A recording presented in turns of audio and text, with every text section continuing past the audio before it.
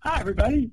It's Wayne with Mark and Arib, and we are so excited that you've come to watch the Eat Community podcast. We know you're going to enjoy it. We actually did it live originally on our Eat Community webinar series, which we also invite you to come to, but you will love this podcast that you're going to be listening to right now. Everybody, welcome. This is going to be a real fun session today. Keisha and I just figured out that we have actually been on a call together before.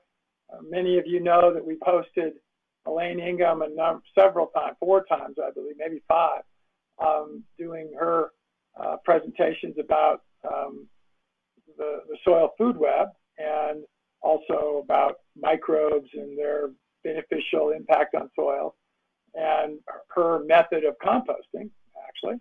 So we may hear a little more about that, but Keisha reminded me that we were on a call together one time, and she just said that minus just a little paperwork, she's very close to finishing her certification with Elaine. I was trying to think of the name of the lady that's now heading up Soil Food Web's entire academic program.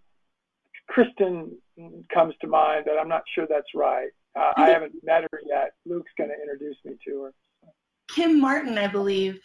Kim, that's it. That's who it is. It's Kim. Fantastic. Love her. Yeah. Does she have a farm herself? Do you know? You know, I think she does, but I can't recall. She's so busy with the school now. I doubt she's doing much farming. Right. Well, we're going to do this today, everybody, as an interview format, and you can see that Arib is going to put up a bunch of really cool slides that will show different elements of Keisha's business, and I'd like you to put questions in, and Mark will be looking for those. So Mark and Arib and I are sort of the hosts here today, and Keisha's our guest. And so, Mark, would you please look for, when you get some questions, if it makes sense to interrupt us, go ahead and do that. Otherwise, we'll catch questions at the end. A lot of times we don't get as many questions as I think we should. So there's not a bad question. Everyone's a good one. So if you would, make sure to type your questions in. And actually, at the end, if any of you want, there's a little icon there that it looks like a hand raise, and you could put that on, and we'll unmute you maybe, and we can let you ask a question of Keisha live. So we'll go for about an hour, and we're very respectful of our speaker's time. And if there's questions that go longer, we'll ask Keisha if she's got a little bit of time to go longer. But anyway, thanks for coming. Appreciate you all being here. I'm going to ask you to do your first typing right now. Put in the little question box where you're at in the world. And second, put in, if you're hearing us all right and seeing us on our webcams and the slides, put a 1 in. In internet jargon, 1 means I agree with you. Yes, that's right. So if you'll do that, that'd be great. So Keisha, take us back in your life. Tell us sort of about your youth and where you grew up and sort of what that background is. Sure thing. I actually grew up in the Midwest in southern Missouri, just north of Arkansas, in a little town called West Plains. My family, they're all farmers. I was raised on a cattle farm. We grew all of our own veggies. And even today, all my family members that still live there are involved in some sort of farming. I moved out to California for my formative years after high school and became a massage therapist, and did that for a number of years. And I guess the most interesting thing I've done so far is my partner and I spent some time in Ecuador, I guess 5 or 6 years. And we were living in this really cool community that's up in the Andes there. And it was like a 4 or 5 mile hike from the nearest road. And we spent most of our time working on like forest regeneration and land regeneration. The guy that started the community was really obsessed with this idea of building fertility in place. And so there was this big rule when we were there that there was no lime, no gypsum, no fertilizers. Nothing was allowed to come up the mountain and be used on the gardens. We had to make all of our fertility right there in space. And so that's really what, I mean, besides my being raised on a farm, that's what really got me thinking about microorganisms, composting, and regenerative efforts. I really learned a lot up there and was able to spend a lot of years just teaching people basic worm composting, basic, static piles, and just, how to build your own house, how to cook your own food, this kind of thing. We'd get volunteers from all over the place that would come in and just hang out with us for, 2 weeks, 2 months. It was really, really neat. What was the altitude there in the Andes? Oh gosh, I wish I could remember off the top of my head. But we were pretty high up. We were so high up that a lot of crops are really hard to grow. We were above the banana line for sure.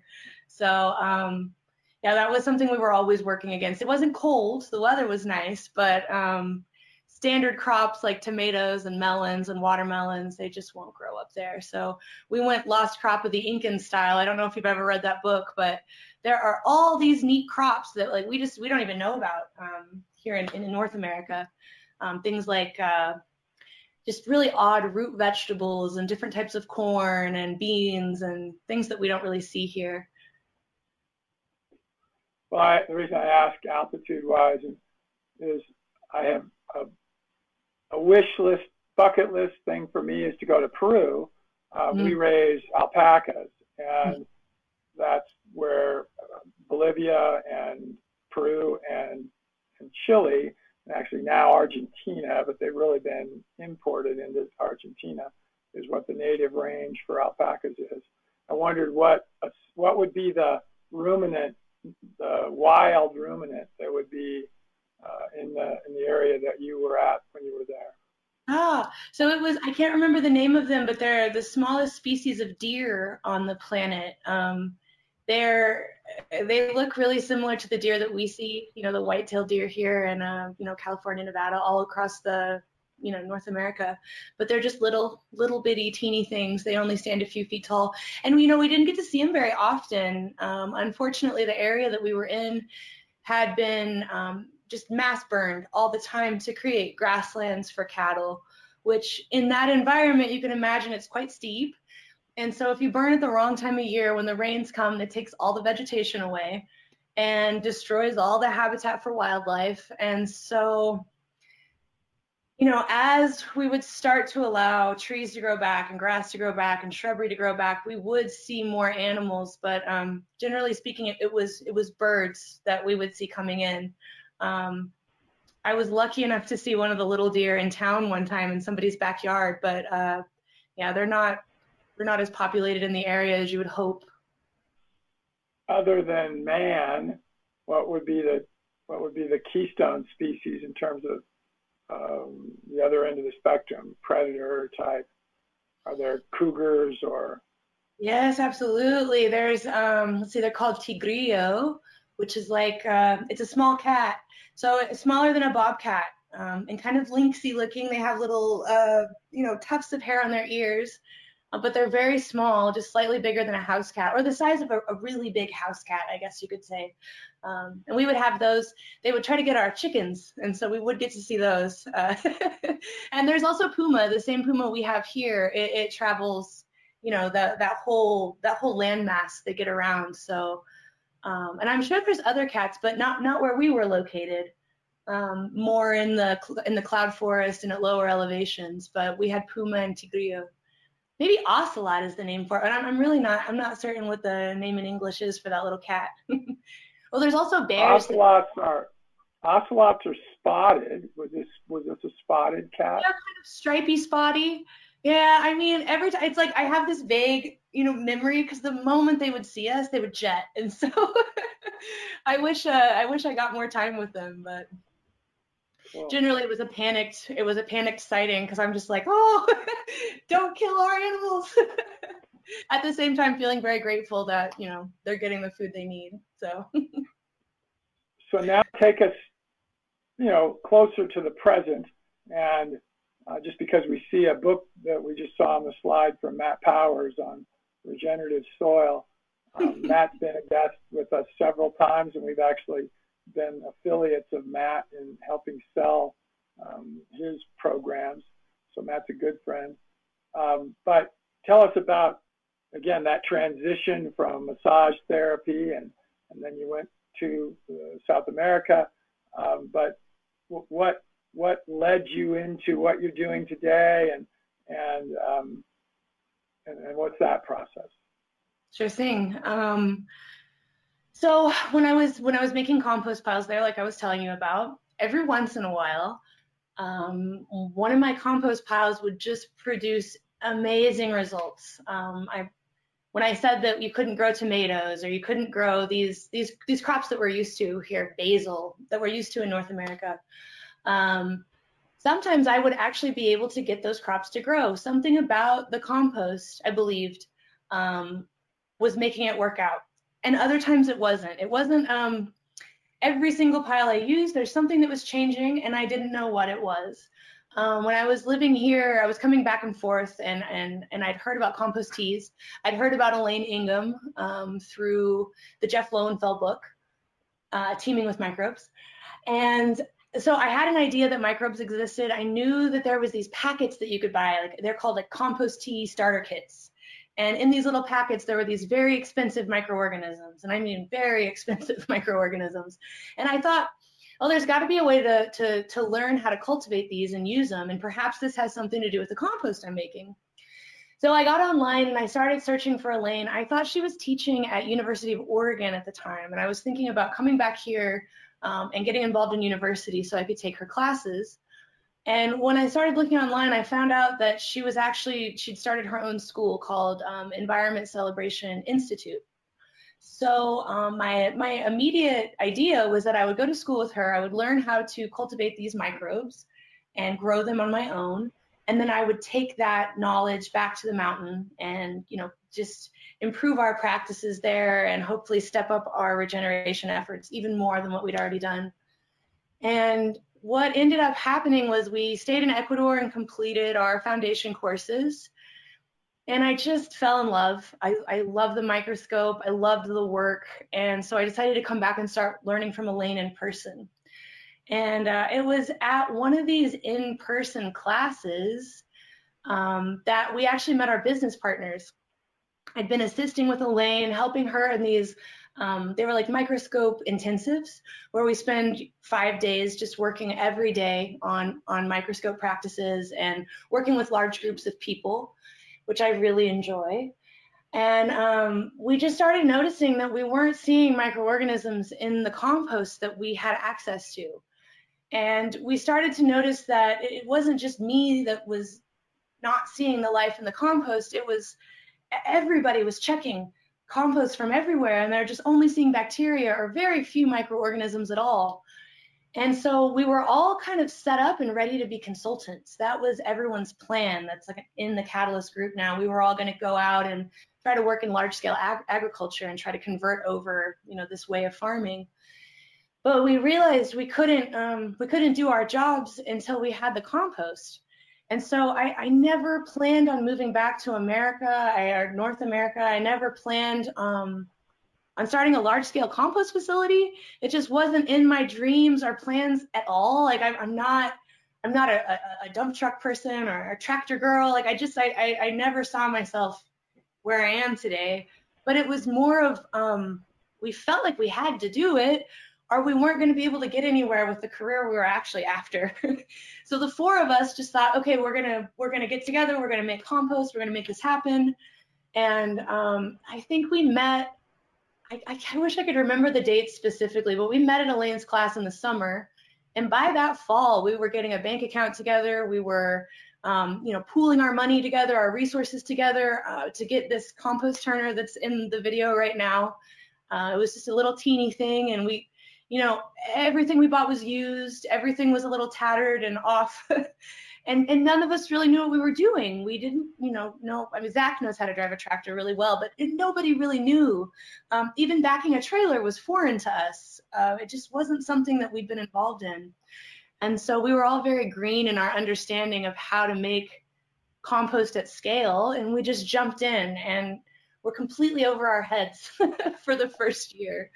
But we did really well. We were able to grow microorganisms out. We were able to do it in a reliable way.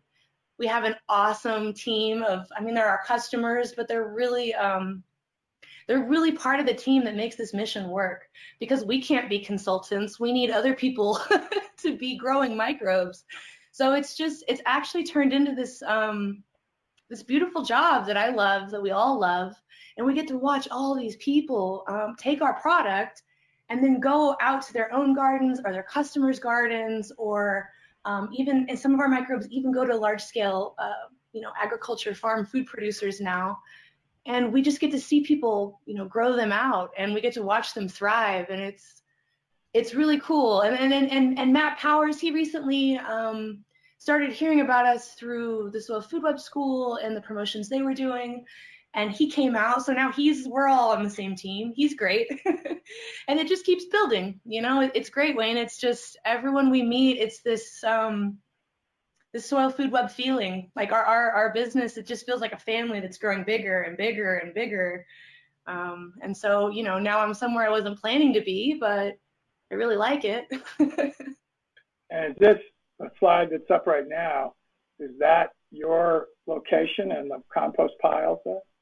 Yeah, it is. So, unfortunately, last fall we had a forest fire that was started by lightning, and it came up and it hit our property. It got a few of our machines, and it took out our old compost lot. The videos from before with the little green turner, that was in a little teeny 1/8 of an acre compost lot, and that's what we were operating on for 2.5 years. But the fire was a huge motivator. We can't work up there anymore because it's just a mess, and it's not really healthy for us. And we were able to actually put in and start using the lower lot that you're looking at now. And that's, I believe it's almost an acre pad. So we were actually able to scale up our operations by about 4 times what we used to do. And that turner there is, that's an upgraded turner as well that we were able to. And I'm going to have to apologize. I use a landline to call in because it's better than my satellite system, and this is it. It's beeping at me. So I'm not going to get off. I'm going to actually go into another room, switch the phones. I'm just telling our audience, you guys aren't going to see me for a second. I'm going to keep dialoguing with Keisha here. But so before I leave and have to get the phone, give us a broad scale description of your farm, because you described 2 different locations, it sounds like, maybe scale, and then what do you do other than composting, and what is the scale of the compost piles that you have? We'll talk about sales and where you market your compost a little later. I'm going to just go and grab another phone, and you just keep talking. I'll keep listening, but not looking for a second. Sure thing. So if you had a bird's eye view of the whole property, we're in about the same area. That small lot is above where this one is. And then surrounding the whole lot is this beautiful farm. It's called Woolman Farm. And it's been a social justice school for the past, I think 60 years. They've been teaching it. And they actually used to be a boarding school where people would come to learn about, farming, and it was actually a high school. So the whole land has been organic for probably the entire existence. I don't think that they've ever used chemicals on it. So it made it an ideal spot for us to do our composting. We find that sourcing really high quality ingredients is one of the most important things when you're trying to actually grow microorganisms. There's so much in synthetic fertilizers and fungicides, nematicides, all these asides that do damage to microorganisms, that we actually have to grow our own green material. So if you had a view of like a bird's eye view of our entire operation, you'll see our compost lot surrounded by about 15 acres of pasture. So the green material is actually about 20 to 30% of the entire product. And it's a lot of the focus of what we do is treating our pastures with good biology. That way the plants are growing in a healthy soil environment. Those protists and other microorganisms, bacteria, actually cover the surfaces of all of those different green plants that are growing in the field.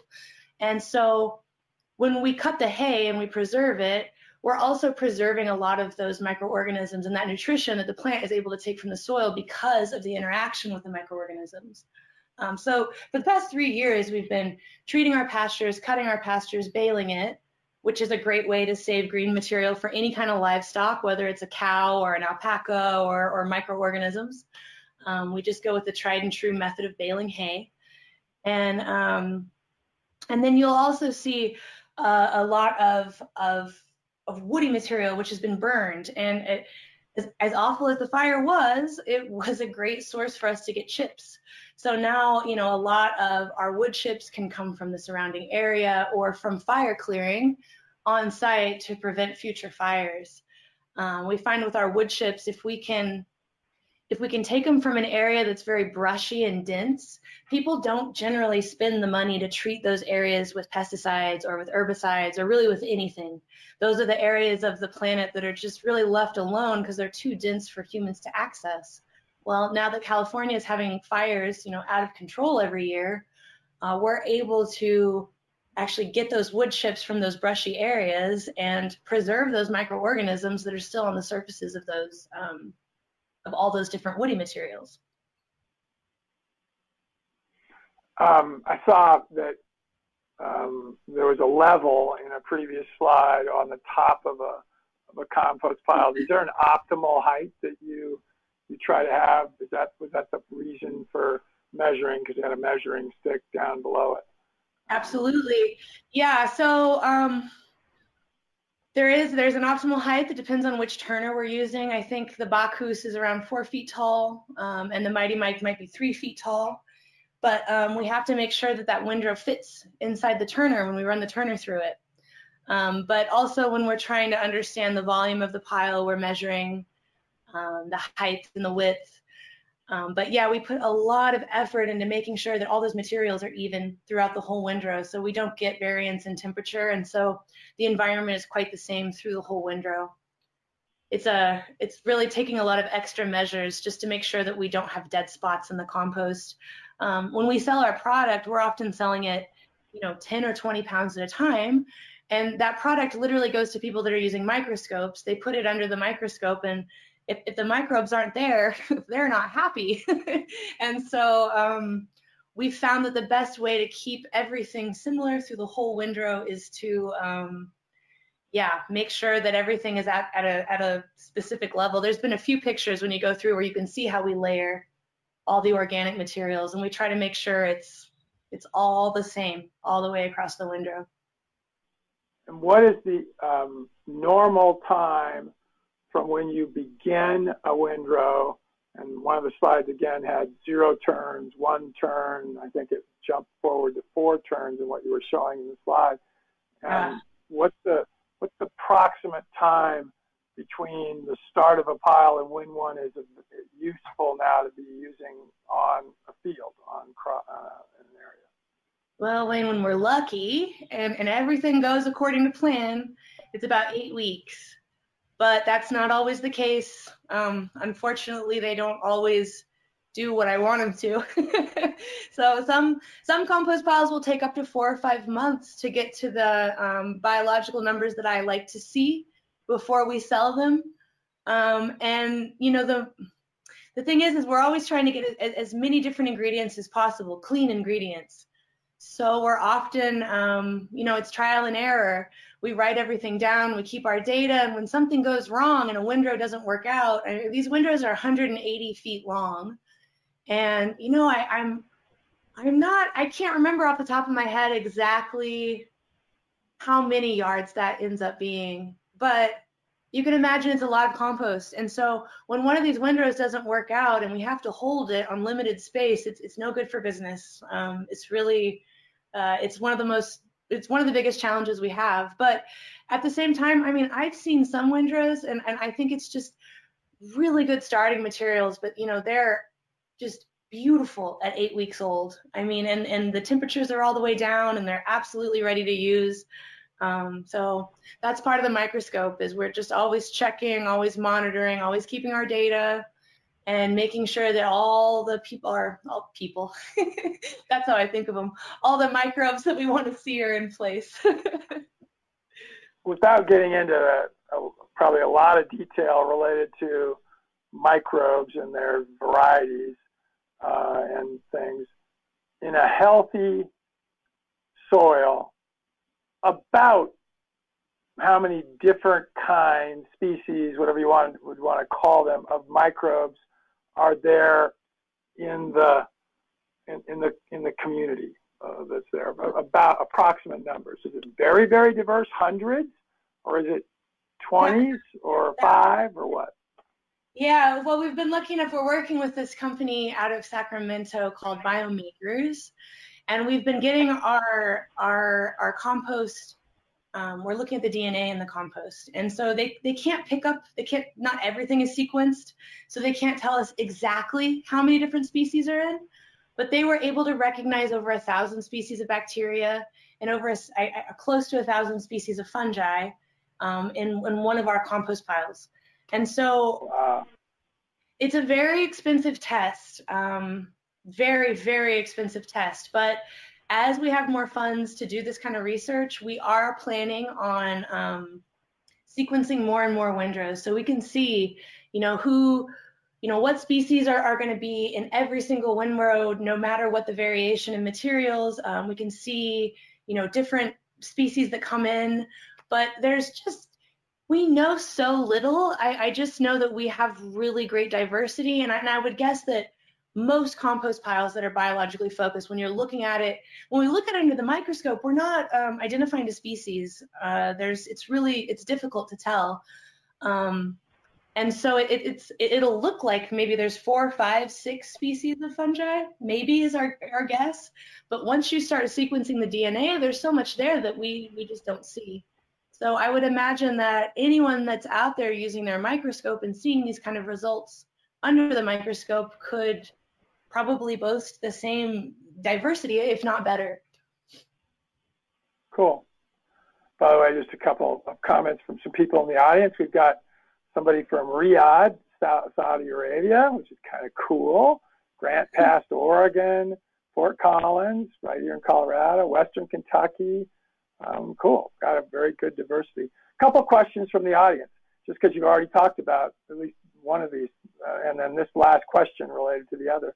How much does a new turner cost about? Oh my goodness. Well, the small one, like the one we have, is I think 120,000, maybe 160,000. You can check the Bacchus website. They can give you better information. We bought ours used. We were lucky to be able to access a used turner. But the Mighty Mike turner, the green one that you saw, earlier in the presentation, that one cost around 18,000 new. That's not counting delivery, but just to have it created is 18,000. And that's a great starter machine, but you have to have a tractor to pull it. So you're going to look at you're going to incur extra costs there. Cool.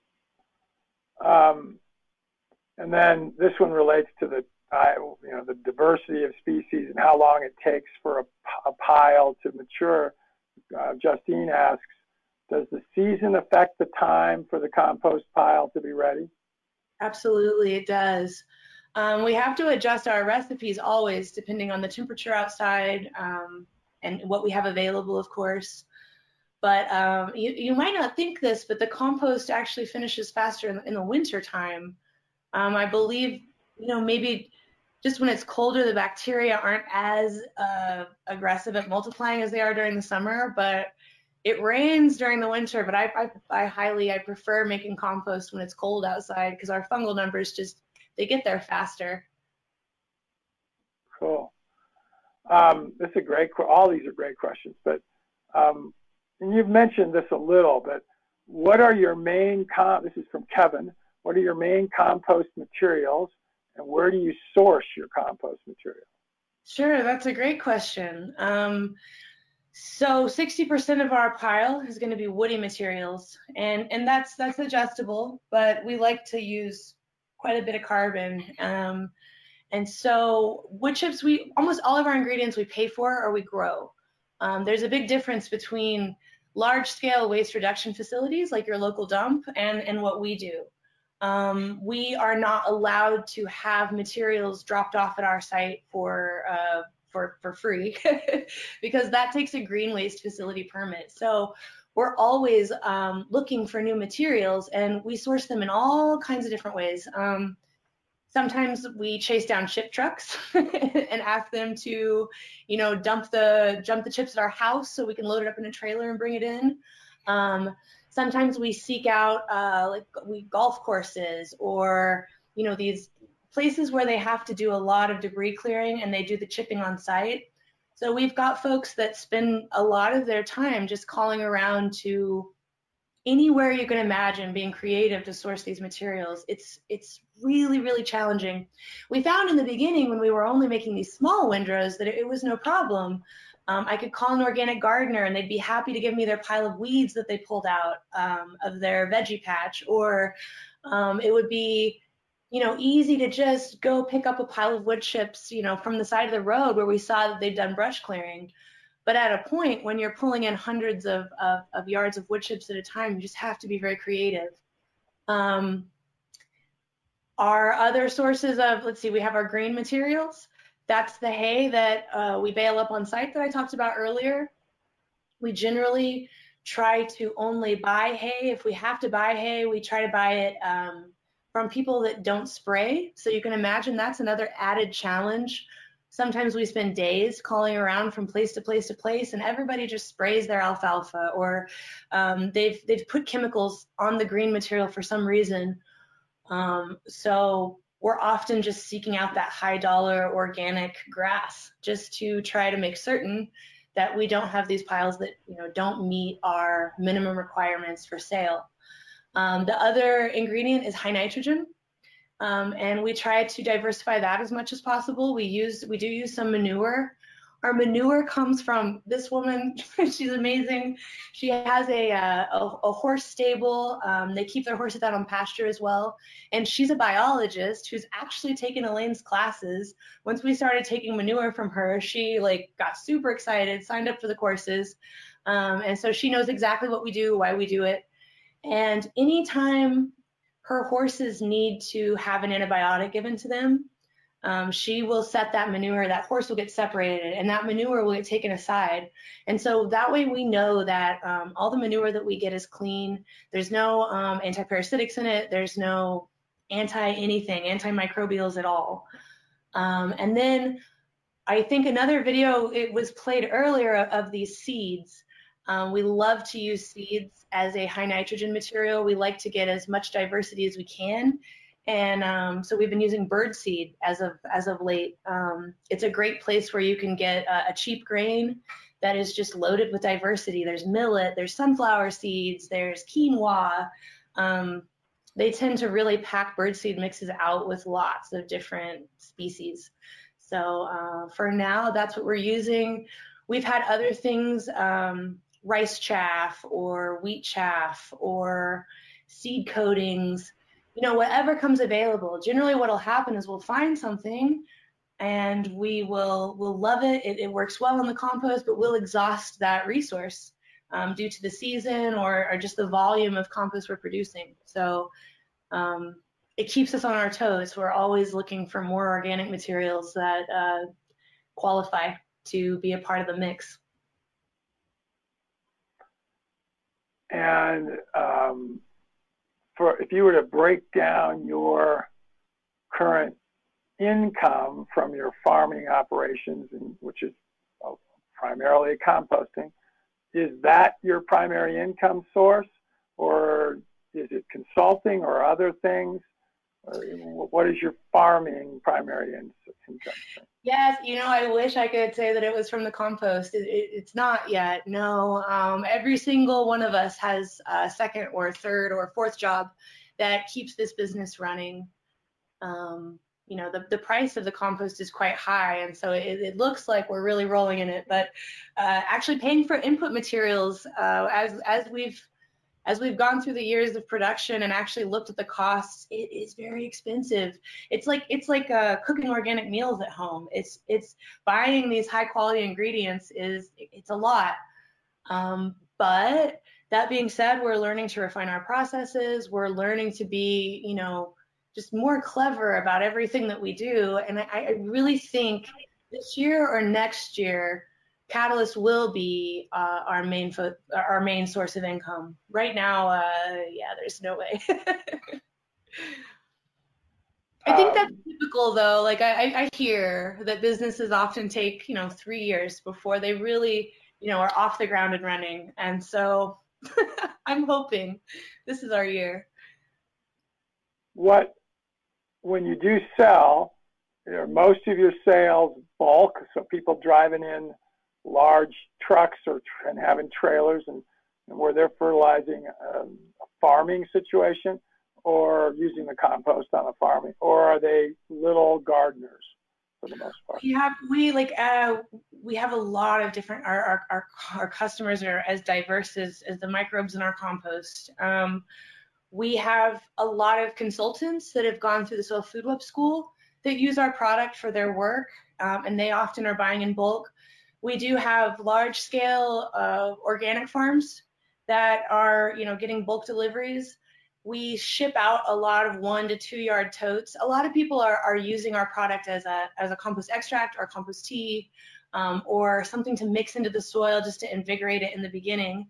But recently, I think in the last year, people buy it sometimes by the handful.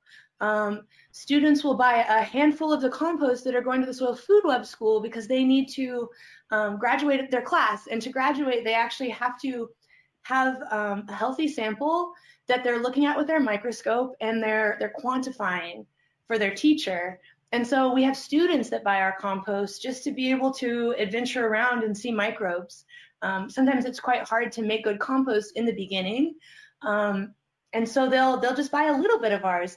We also have people that buy 5 or 10, 20, 30 pound packages, and they use them as startup for their own compost. So they'll buy 5 pounds of our compost, and those are the microbes to put into their pile that really gets everything going. And even better, locally to us, we've started selling at farmers markets, and we've got backyard gardeners that grow in containers. They've got 4 tomato plants on their backyard and they buy 5 pounds and they just love it. So what I see is that in the beginning where it was just the high-end crops, now everybody's excited about it. Anyone that's really, had that idea of how microorganisms work with plants put into their brain, they're excited to buy the product. So it's getting more diverse, it's getting more exciting, and we're all over the place with our sales. Awesome. Where would you like to see both your life and your business in 10 years, let's say? Oh, 10 years.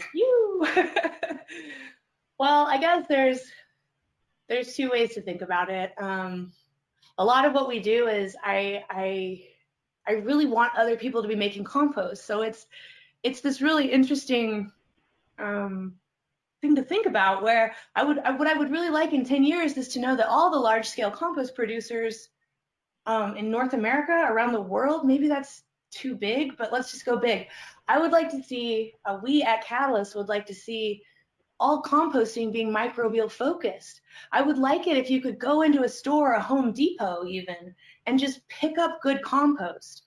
That's essentially the goal. And I guess if it comes to a point that we actually reach our goal, Catalyst might not exist as it is today, because that would mean that there's a lot of other people out there making the kind of compost that we make.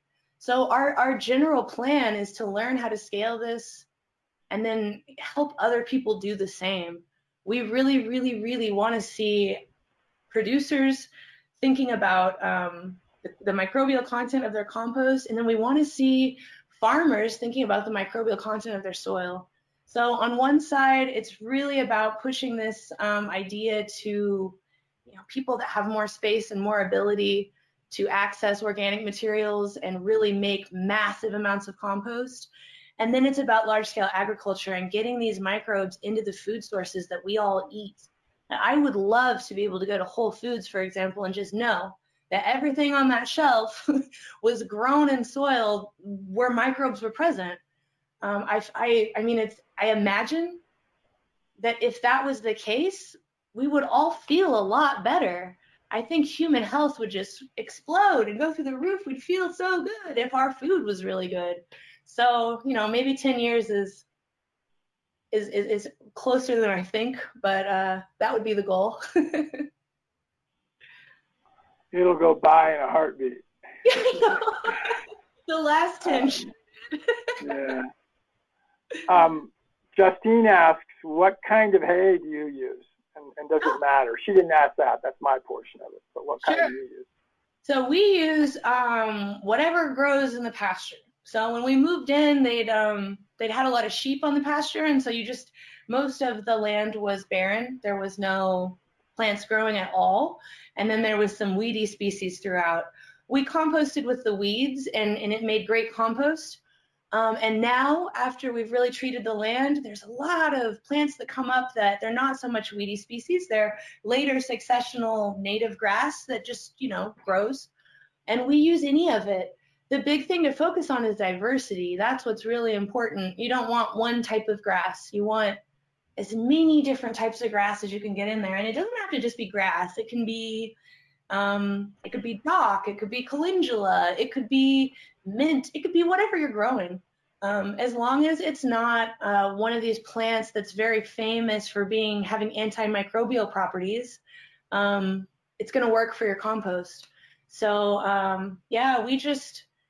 we just cut and bale whatever grows, and we try to promote diversity. But luckily, our soil is just growing the diverse plants that we need. Super.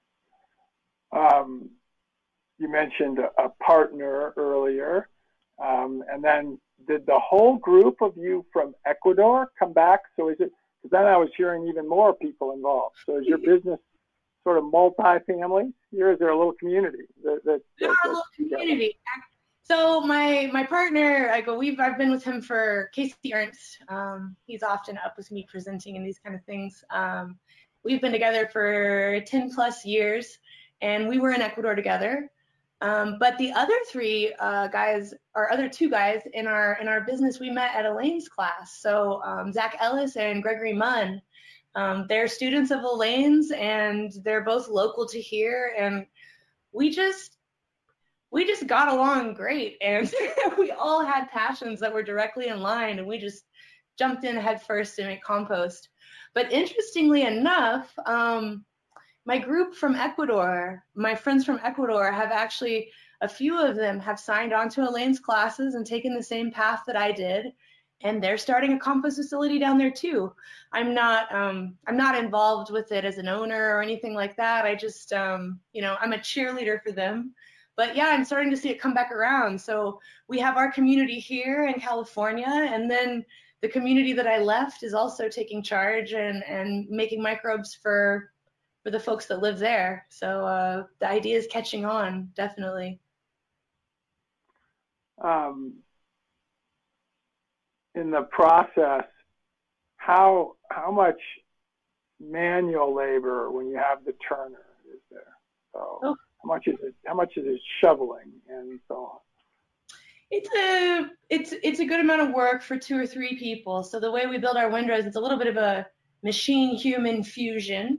So Zach is often on the tractor. He's very, very good with finesse and splitting one bucket into 18 different parts, which is kind of mind-blowing for me. But you'll always see 2 or 3 of us on the other side of the pile, and we'll have, our rakes, our pitchforks, our shovels, and we're the ones that spread everything out and make sure it's very even. We haven't gotten completely away from labor hours. In the beginning, those guys, I tell you, they would be pitchforking materials from all over the place. We had 2 trailers, and we would just be collecting organic material from farm after farm after farm. And those guys put in way too much work, just manual labor. And I guess like if you're a person who's going to try to start making compost at a small scale, that's something that you have to consider, is it is a lot of manual labor and it's not easy on the body. But as we scale and as we get new machines and we get smarter and more money, it gets more and more mechanized. But we still, every time we build a windrow, there's 4 of us, 5 of us there. And yeah, we do it a little bit by hand and a little bit with the machine. How do you market and sell? And marketing for others and is really not selling. Marketing is sort of the materials you use to help you sell, and then sales is the actual process of having it change hands. So how do you market and sell? So the Instagram that you guys have been watching through the whole presentation has been the only effort that we have put out for marketing. A lot of our business comes from word of mouth.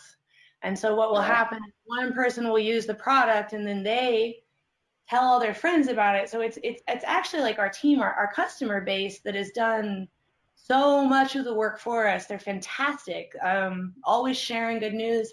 And then the school, I mean, we get to be involved in these webinars with Elaine. And so very often, Casey and I will be, on the internet answering questions, participating. And we get a little bit of a push from that as well. But generally speaking, we haven't done much marketing yet. We've been nervous that if it really, if really 2,000 people called me today, I wouldn't have enough compost to sell them. So we've been trying to scale smartly. One of our biggest fears is that, this is weird too because it would mean more money, but one of the biggest fears is that the success would push us into going too far too fast and that the quality of the product would come down. So we've really, really been careful to scale really slowly, to not take on more than we can handle as far as customers go, and to try to keep our product, no matter what size, our lot is, keeping our product the same quality. And that's going to be our aim as far as we can scale up. That's what we're trying to go for. I've heard so many times of just really fantastic compost companies getting bought out by the big guys, and then the pressure's on for them to create the product and sell, and quality goes down the drain. So we're trying really hard to keep that under our control, under rein, until we figure out how to do it at a scale where we can just, have microbes out the door as fast as demand would like. If I bought a 55-pound bag, which would probably be about maybe a tenth of a yard, or if I bought a cubic yard, or if I bought a pickup load, which is probably 3 cubic yards, what is the approximate price that you charge for your product? So it depends. If you were to come get the 55 pounds from the warehouse and pick it up from us during a time that we're open, we would charge around $100. It basically is like $2 a pound, I guess. As you scale up, it's more expensive when we ship it because we have to go to the post office and sales are just not regular. So it's far more expensive when a package gets mailed out. But so a yard is $7.50. 55 pounds is, gosh. I'm not the numbers person of the group, but I think the 40-pound bag goes for, gosh, I don't know. Makes me want to get on my website and look the prices up. But the price is really going to depend on whether or not we're having to package it up, ship it out via post office, or whether you're going to come by during our business hours. There we go. Thank you. Yeah, so 10 pounds is $80. 40 pounds is $200. That doesn't include the shipping either. But it's really, really reduced for the folks that come in and the local people that come in while we're already open and we have somebody available. It's difficult. A lot of our guys, and us included, we live quite a far away from the farm. So you can't imagine. Sometimes we'll come all the way down the hill and spend 3 hours just packaging up something to send to one person. But it is something we're looking at, is actually putting our compost into bags and then getting them out on the shelves. And so that would really bring the price down quite a bit. I think we were pricing, was it 20 pounds, 40 pounds at $55. It's like half of what we sell it for right now if we actually get it into the stores, because that just takes away all of our packaging. It puts it all on the store. And so, they're the ones that have to be there and have to sell it. And so we're working on figuring out a way to actually package the product so that it's shelf stable and that people can still rely on that quality, even though it's in a plastic bag on a shelf sitting for, who knows, a month sometimes. What are some new things you'd like to be doing with your farm and with what you're doing with the compost, if there are any? Yeah, what I really have interest in for the future is figuring out really what you can get away with for good results with the product. So when we started, we assumed that it would take 1 to 5 yards per acre of our product to actually see good results. And that was just ideas that we'd had from our own regeneration efforts on a very small scale. But very recently, we've had some large-scale farmers that are using our product at like less than 20 pounds per acre. And they're seeing these incredible results from just this very, very, very small amount of compost. And so I'm really wondering, if that's not bringing the soil up to the numbers that we want to see it. It's not like 1 or 2 applications at this rate is going to fix it, but they are getting these fantastic results from it. So I'm curious in the future to play around with the compost more and use these bigger machines and really, get it out on larger swaths of land and look at the data, see how everything comes back. We've been so focused on just making compost. We don't have much time to apply it, but that's really the next step. And then also the DNA research, like I was talking about earlier. When we're thinking about scaling up and we want to start going, large scale compost, waste reduction, and we're trying to make, waste reduction materials actually like a nice, stable biological product, there are these issues that we come across with the input materials not being clean and being treated with chemicals. And so I have this idea from what Elaine has taught us, that if we can use an inoculum, that we already have microbes present, and then we start to compost with these green materials and woody materials that have been treated with these synthetic chemicals that we're so afraid of, I believe in time what we'll end up doing is selecting for the kind of microorganisms that break that stuff down.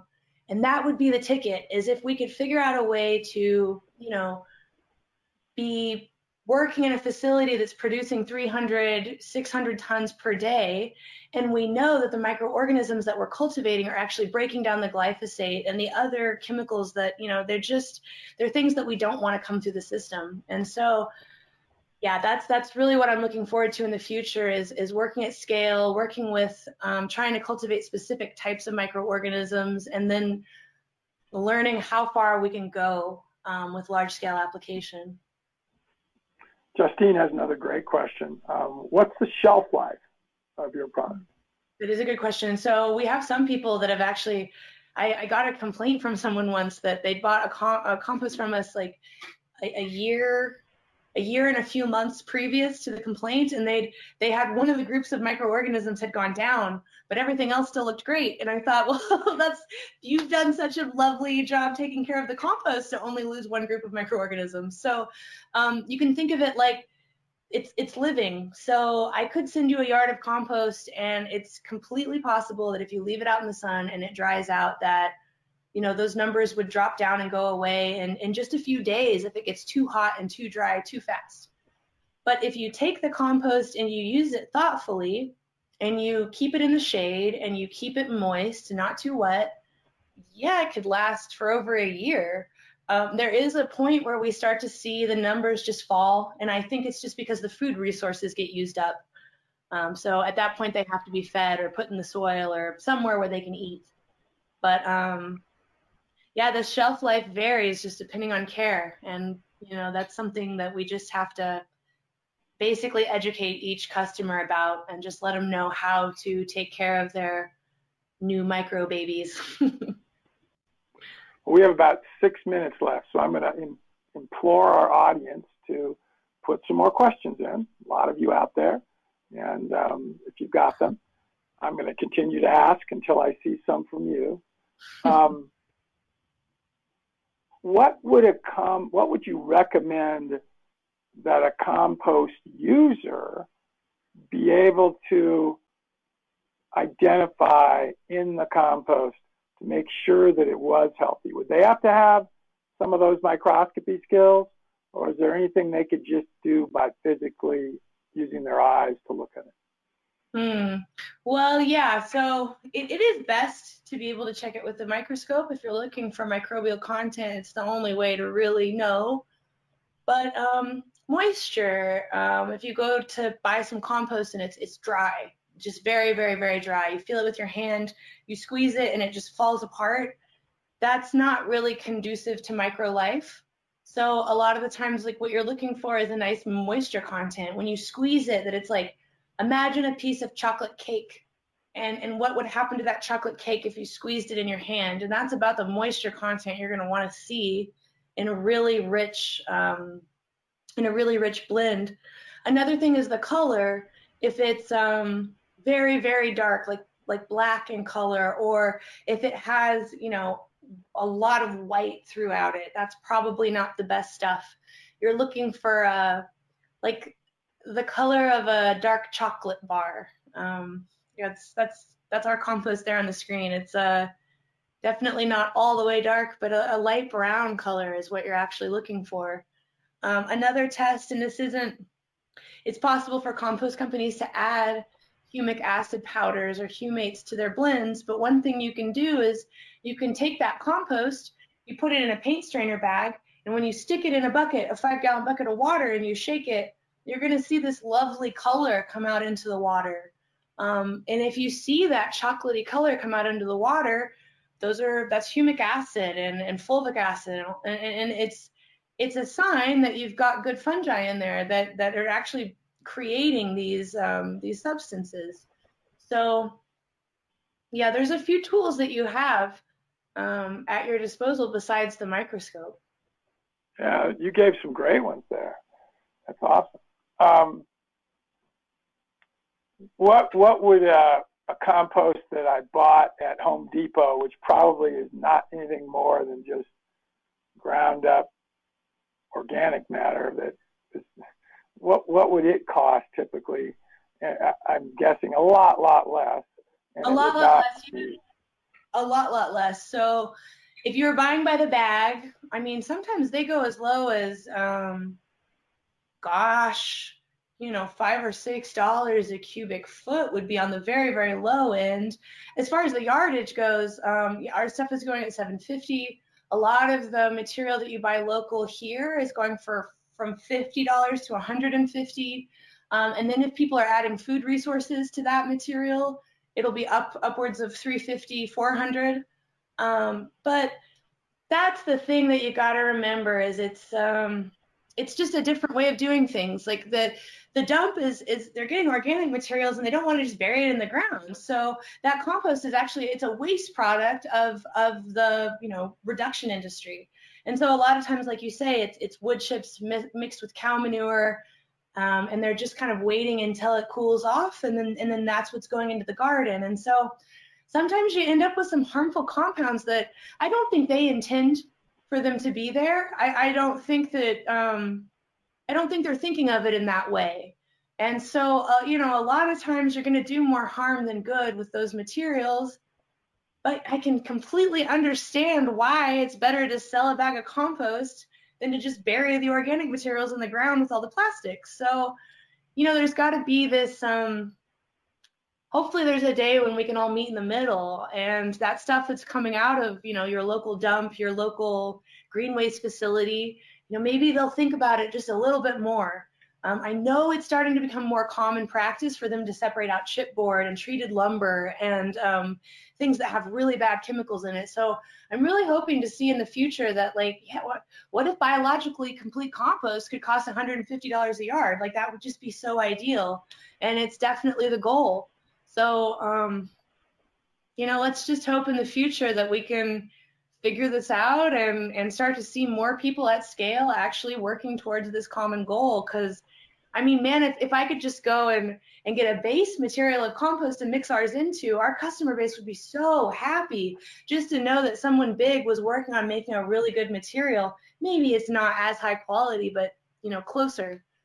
So there is a big difference in price. Yeah, no, all over the map. So I've got one more from our audience, from Justine. And again, type some questions in. This will be the last call for questions here for everybody. Great question here. She says, and this is great to be kind of in the end of the presentation type question. This is Justine, I'm working on the Foundation Course 1 for the Soil Food Web School. Can I reach out to you in the future with questions? Of course. Yeah, my Instagram is a great place to find me, Catalyst Microbe Adventures or Soil Microbe Library. I host both of those pages. My literal phone number is on our website. Yep, we're seeing it right there. So, okay. Oh, did I cut out? No, we're seeing the phone number. It's right there on the page. So. That's it. So, yeah, you can contact me with questions. No problem. That's what I'm here for. Awesome. Well, that's really nice. And Justine says, thank you. If, and this is more probably an Elaine question, but if a person was working full-time as a certified soil food web consultant, about how many clients could they be working with, do you think? Well, that's a good question, and I don't know the answer because I have not been pursuing that aspect of the career. But I would say it's very involved being a consultant. The farm is really, really counting on you. So I would imagine in the beginning it would be less because you really want to focus on them, and then as you get more experience, I would imagine you could also take on more clientele. But yeah, I can't really answer that question. No, that's well, I don't see any other questions here, and we're a little bit past the top of the hour. This has been awesome, Keisha, and we didn't talk about the dog. I'm a dog guy, and I see your puppy there. That was kind of cool. Yeah. But maybe another time. I got a hint from Mark or Reeb at the front end here that if you enjoyed this and the audience liked it, that you might be willing to come back and talk again. Is that right? Yeah, of course. That'd be cool. Yeah, I'd love to. I'll even bring Ollie on. He can make a guest appearance. Oh, cool. Well, we'll definitely talk about that. And I'm sort of looking here again. No other questions. I've got tons of them, but I'll save mine. I can call Keisha up and do that separately. Mainly from the perspective, again, I don't know if some of you were on, but right now, Elaine and I are negotiating a relationship between the EAT group and Soil Food Web, and it may be that we have a very formal relationship, very good when I say formal, very sincere and very important relationship moving ahead. And we're just in the middle of sort of negotiating all the details of that. So we're excited about that. And here we go. We've got one more. This last question. Last question we're going to get. So it looks like she's typing it because she says one more before you leave. Sorry, I'm late. This is Melanie. She says she's looking for advice on how to source good nitrogen for her compost, and she's in Nevada County. So. Okay, well, let's see. If you only need a tote or so, like 14, 15 gallons, you could call me and I could probably get you some manure. But what I would say is get on Google and type in Nevada County manure producer. And what's going to come up is there's a really, really nice spreadsheet that I'm not sure who put it out, but it's really easy to find. And it's got probably 50 different manure producers on there. And there's everybody from alpaca farmers to pig farmers to goat farmers. And their phone numbers and email addresses are listed right there. And so you can just call farm after farm. And there's a lot of great ones where you could go and load yourself up, and there'll be 5 different kinds of manure at that one farm.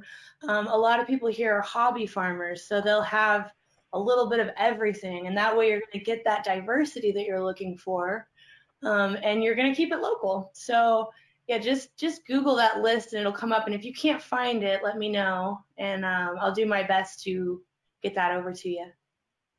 Well, awesome. All right. Well, Keisha, again, it's been lots of fun. You are welcome anytime to come out here to Colorado. We actually have 1,000 cubic yards of our own compost that we've created, not necessarily paying attention to all the right approaches. However, my wife and I are both microscopists. Our compost is very rich in microbes, and we use it for just our own use. We've got 40 acres of pastures that we use for hay because we're all completely organic, natural, regenerative for our livestock. So it's completely for our own purpose. But we turn down 100 different requests for compost a year in our area just because we just don't have enough. We really need to produce it for just ourselves. So, there's a demand, huge demand out there. So. That's true. Well, it's good to hear that you're farming, Wayne. It was really nice to formally meet you. Yeah. I'll see you soon. You bet. And we'll work hard to get Keisha on again, everybody. Thank all of you. You've been a great audience. Thank you for your questions. And we have an amazing guy coming up in 2 days that is a no-till agriculture guy, one of the founders of that concept. He actually has a foundation called No-Till Agriculture, and his website is no.till, which is kind of cool. So Steve Schwapper is his name, and he'll be with us 2 days from now. Thank you, everybody. And Mark, why don't you take us out? Hey, everybody.